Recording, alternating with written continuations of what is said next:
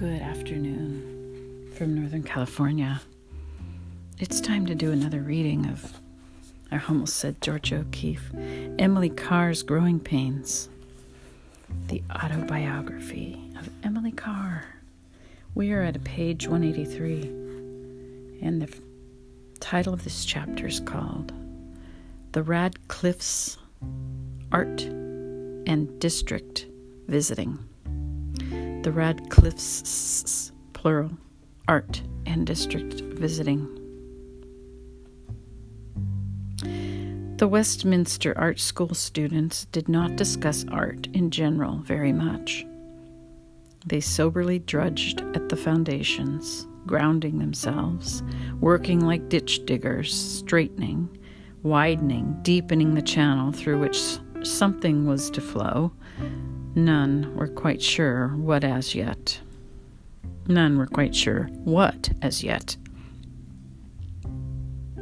I never wrote home about my work, nor did my people ask me about it. A student said to me once, "Are any of your people artists?" "No." "Take my advice then. Don't send any of your nude studies home." Goodness gracious, I would never dream of doing so. Why, they'd have me prayed for in church. My family are very conservative. They suppose I only draw clothes. If my drawings intimated that there was flesh and blood under the clothes, they'd think I'd gone bad. The other girls said, "My people wrote begging me, 'Send us home some of your studies to see.' I did. They wrote again, 'Oh, please do not send us anymore. We wanted to be able to show your work to our friends.' Well, the only place we could hang them was in the bathroom." That reminds me of something. I think it was my daughter-in-law. I was talking to my son. He wanted something to hang in his living room, and the caveat was no nudes.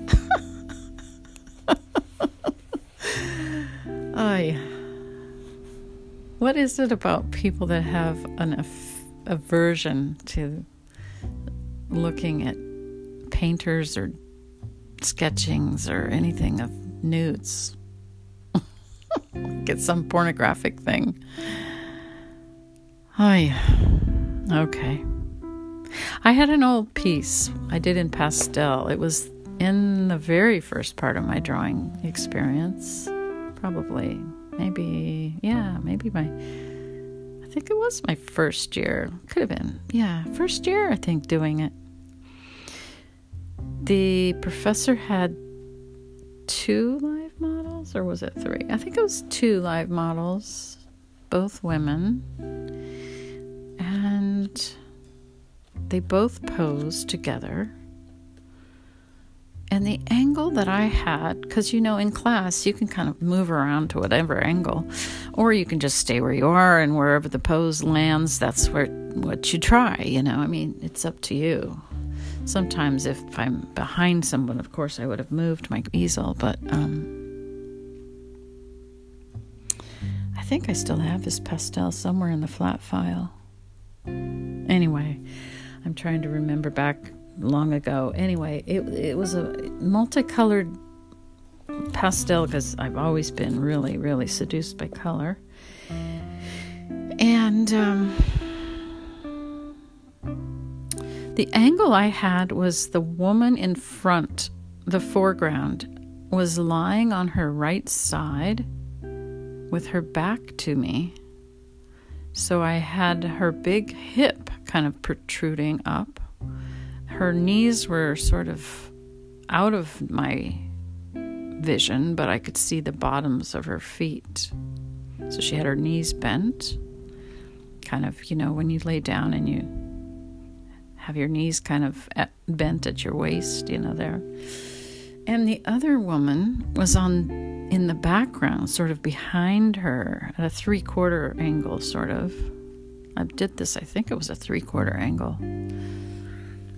And can't remember what she was doing, but I remember it was more of, both of them were kind of in a reclining or laying down pose. And it almost looked like a 69, semi-69 possibly. Maybe my daughter-in-law saw that piece in my studio at one point. You never know what is in people's brains. I'm trying to remember where she would have seen any of my nudes, because I don't have any nudes hanging in my house. She probably saw them on Facebook way back when, or maybe MySpace even. Yeah, that's probably where it was. I think I was posting more nude stuff back then. That's when she was getting married to my son. That's funny. Wow. I just am sort of recollecting right here online live, because I had not thought about this before. That's an interesting insight to her and my relationship. 'Tis puzzlement. Okay, back to the book. So they were going to put them in the bathroom.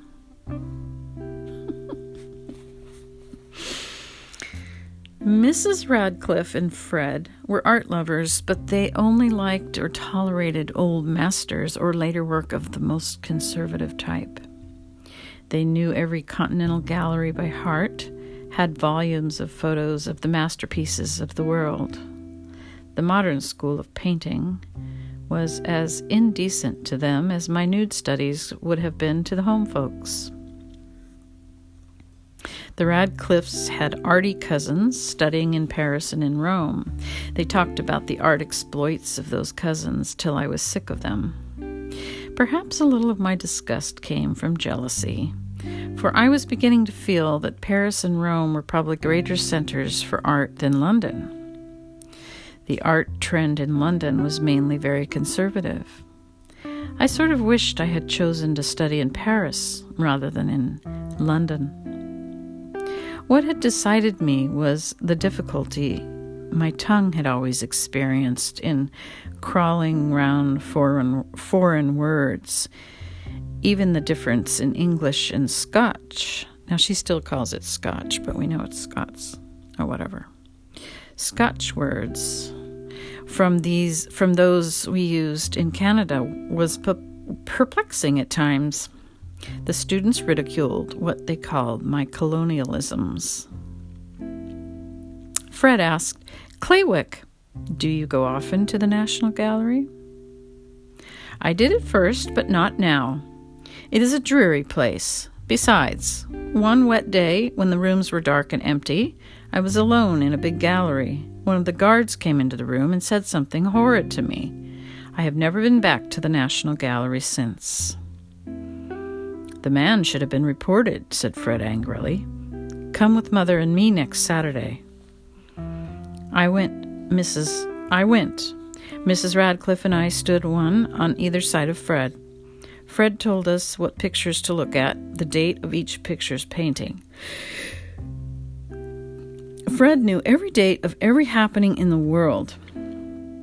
He knew why the artist painted the picture and how. The older they were, and the more cracked and faded, the better he loved them. He loved the old masters like blood brothers. If he had eaten and shaken hands with them, he could not have seemed more intimate with the artists. Every year, the Radcliffes swallowed the Royal Academy show, a week of steady gulping, as if it were a great pill.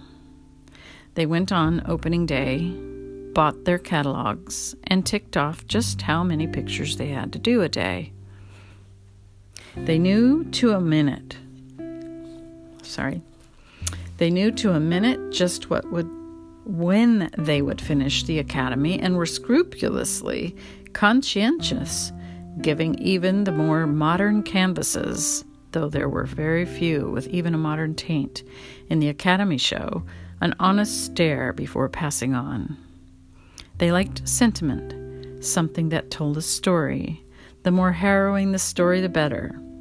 The Doctor, by Luke Fieldis, was a great favorite of theirs. They racked themselves over the dying child, the agonized mother, the breaking dawn, and the tired doctor. They liked Hopeless Dawn, too. I forget whom that was by. It showed the waiting wives and mothers in a fisherman's cottage on the night after a terrific storm. And the Radcliffes liked Ormsby Brown's cow pictures very much.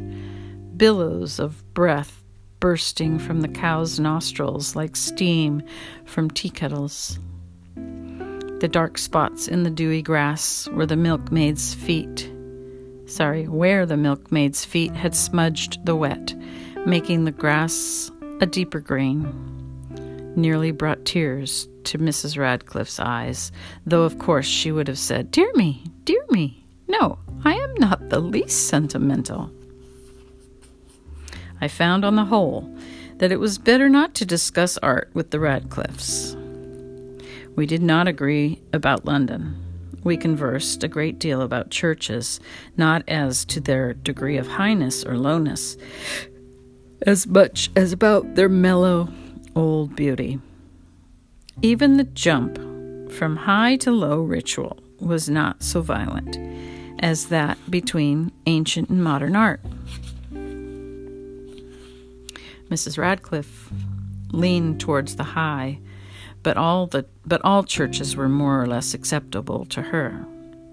She and I both attended morning service at an unfashionable old church behind Westminster Abbey. It was called St. John's, and Canon Wilberforce preached grand sermons there. In the evening, we went to Westminster Abbey, and Fred came with us. It provoked Mrs. Radcliffe that I would not cut morning school by an hour every day to attend intercession services for the troops in the Boer War. Canon Wilberforce called for district visitors in the parish. Mrs. Radcliffe volunteered and said to me, "Claywick, I think you should offer to take a district too." "Oh, I couldn't, Mrs. Radcliffe. I think it is beastly to go poking into the houses of the poor, shoving tracts at them and patting the heads of their dirty babies, pretending you are benevolent." "That is not the idea. A district visitor simply calls in a friendly spirit and reports any cases of sickness or distress to the visiting curate, asks if they would care to have him visit them. Don't let art be a selfish obsession, Claywick. Art is all very well, but be of some real practical use in the world, too." "All right, I'll try to swallow a lump of Westminster slum, but I don't like it, and I know the slummers will hate me." Oh my God. I was to visit 2 long stacks of 3-story tenements in a dirty court. Deadly places. Each family's quarters opened onto a long landing or balcony. Door, window, down the whole row. Monotonous as knit, purl. All the doors had the most aggressive bangs. All the windows had dirty curtains. When I knocked, the curtain waggled and a stare peered out. If they did open the door, it was only so that they might bang it harder against my nose as they shouted through the keyhole, "Don't want no visitors poking round here." Mrs. Radcliffe, I tremendously loathe slumming. "Dear me, you have only just started, Claywick. You will get fond of the unfortunate creatures by and by." So I sneaked out of school one afternoon every week, telling no one where I was going. I'd have died of shame if the students had known I was district visiting in the Westminster slums. At last, after a week or two, a girl twice my own age, in what she knew about life and half my span of years, opened a door after I had passed it and called, "Hey, you! Ma says come. She's took bad." I went into the tiny, stifling room. An enormous roaring coal fire burned into the grate. Besides that, in the tiny room there was a great bed, a chair, and a half-eaten pie on a tin plate. The pie sat on the bed beside the woman. It was black with flies. Ugh. The girl flipped the pie onto the floor.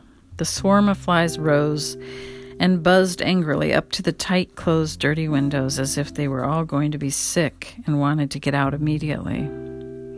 I felt that way myself, especially when the morose, aggressive woman in the bed discoursed on her symptoms. She had dropsy and rolled her great body round in the bed so that I might hear her dropsy swish. "Tell that there curate fella can come see me if he wants to."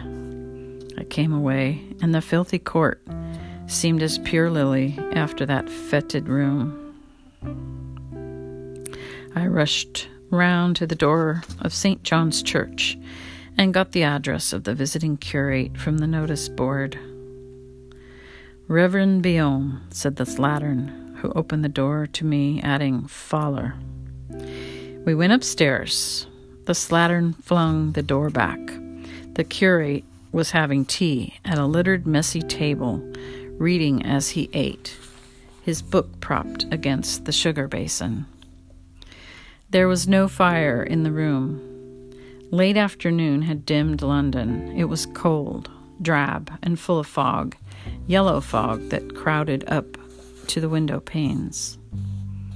A flickering gas jet was over the curate's head. It haloed him. It was ugly. He was ugly, and so lean you saw the shape of his teeth through his cheeks. The curate's bed was draped with brown cotton hangings. Table, bed, chair were loaded with books. He stopped chewing to stare at me, first over, then under, finally through his spectacles. "Mrs. Crotch in Catfoot Court says you can go and see her if you want to. Here's my district card. I can't district visit anymore. It is beastly. How can you?" The curate's face twisted into a sighing little smile. He stretched a bloodless hand and took my card. He said, "You are young," and looked as if it were a long time since he had felt young. "Mrs. Radcliffe, I'm through with slumming." "Oh, Claywick," she looked disgustedly at me. "Yes, I have abandoned good works. They never were in my line. Ugh, those revolting creatures, rude, horrible. I am much sorrier for the curate in his wretched lodging than for those slum people with their roaring fires, their dropsies, their half-eaten pies swarming with flies. What do you know about the curate's lodging? Went there to hand my district visitor's card." "You went to the curate's room? I had to give my card in, didn't I? You should have taken it to the church house." "Church house? What's that? I never heard of one, and goodness, my sisters were churchy enough, too. All parish work is conducted through the church house in London parishes. Workers never go direct to the clergy." "Well, I did, and he was the miserablest human I ever saw." Mrs. Radcliffe assumed a sly simper. "I wonder what he thought of you." She looked so coy, so hinting. I wanted to hit her. Mrs. Radcliffe twitted me so about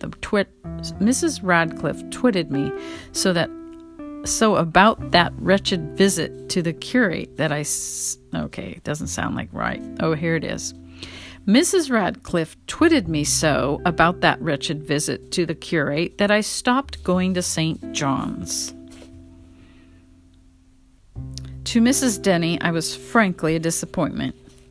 She had taught me London, pointed out the wrongness of Roman Catholicism, had even intimated that she was willing to share with me the love of her precious son, her very precious son. And London's history bored me. I continued to wear Mother's little cornelian cross, to go to Brompton Oratory on occasion to hear magnificent music. Most astounding of all, I did not want Ed's love. No wonder she was disappointed. At least I had the decency to be honest with Ed, to show him and his mother too that I had no intention of marrying him, that I did not want his love. I spared Ed the humiliation of a no by not allowing him to ask me. The heads of Mrs. Denny and Mrs. Radcliffe nodded a duet of amazement and sorrow. Next to Martin as a husband for me, Mrs. Radcliffe favored Eddie. The two old ladies had tried to remodel me. I was so difficult to mold. After a couple of years, they gave up, concluding that after all I had really After a couple of years, they gave up, concluding that after all I had really come to London seeking art, not a husband. By this time, they had got to love me a little for myself, had accepted me as an assorted bundle of good and bad. Everyone was much more comfortable when at last they realized that love won't be pushed into contrary channels. Good Ed did not marry. He cared devotedly for his old mother till she died.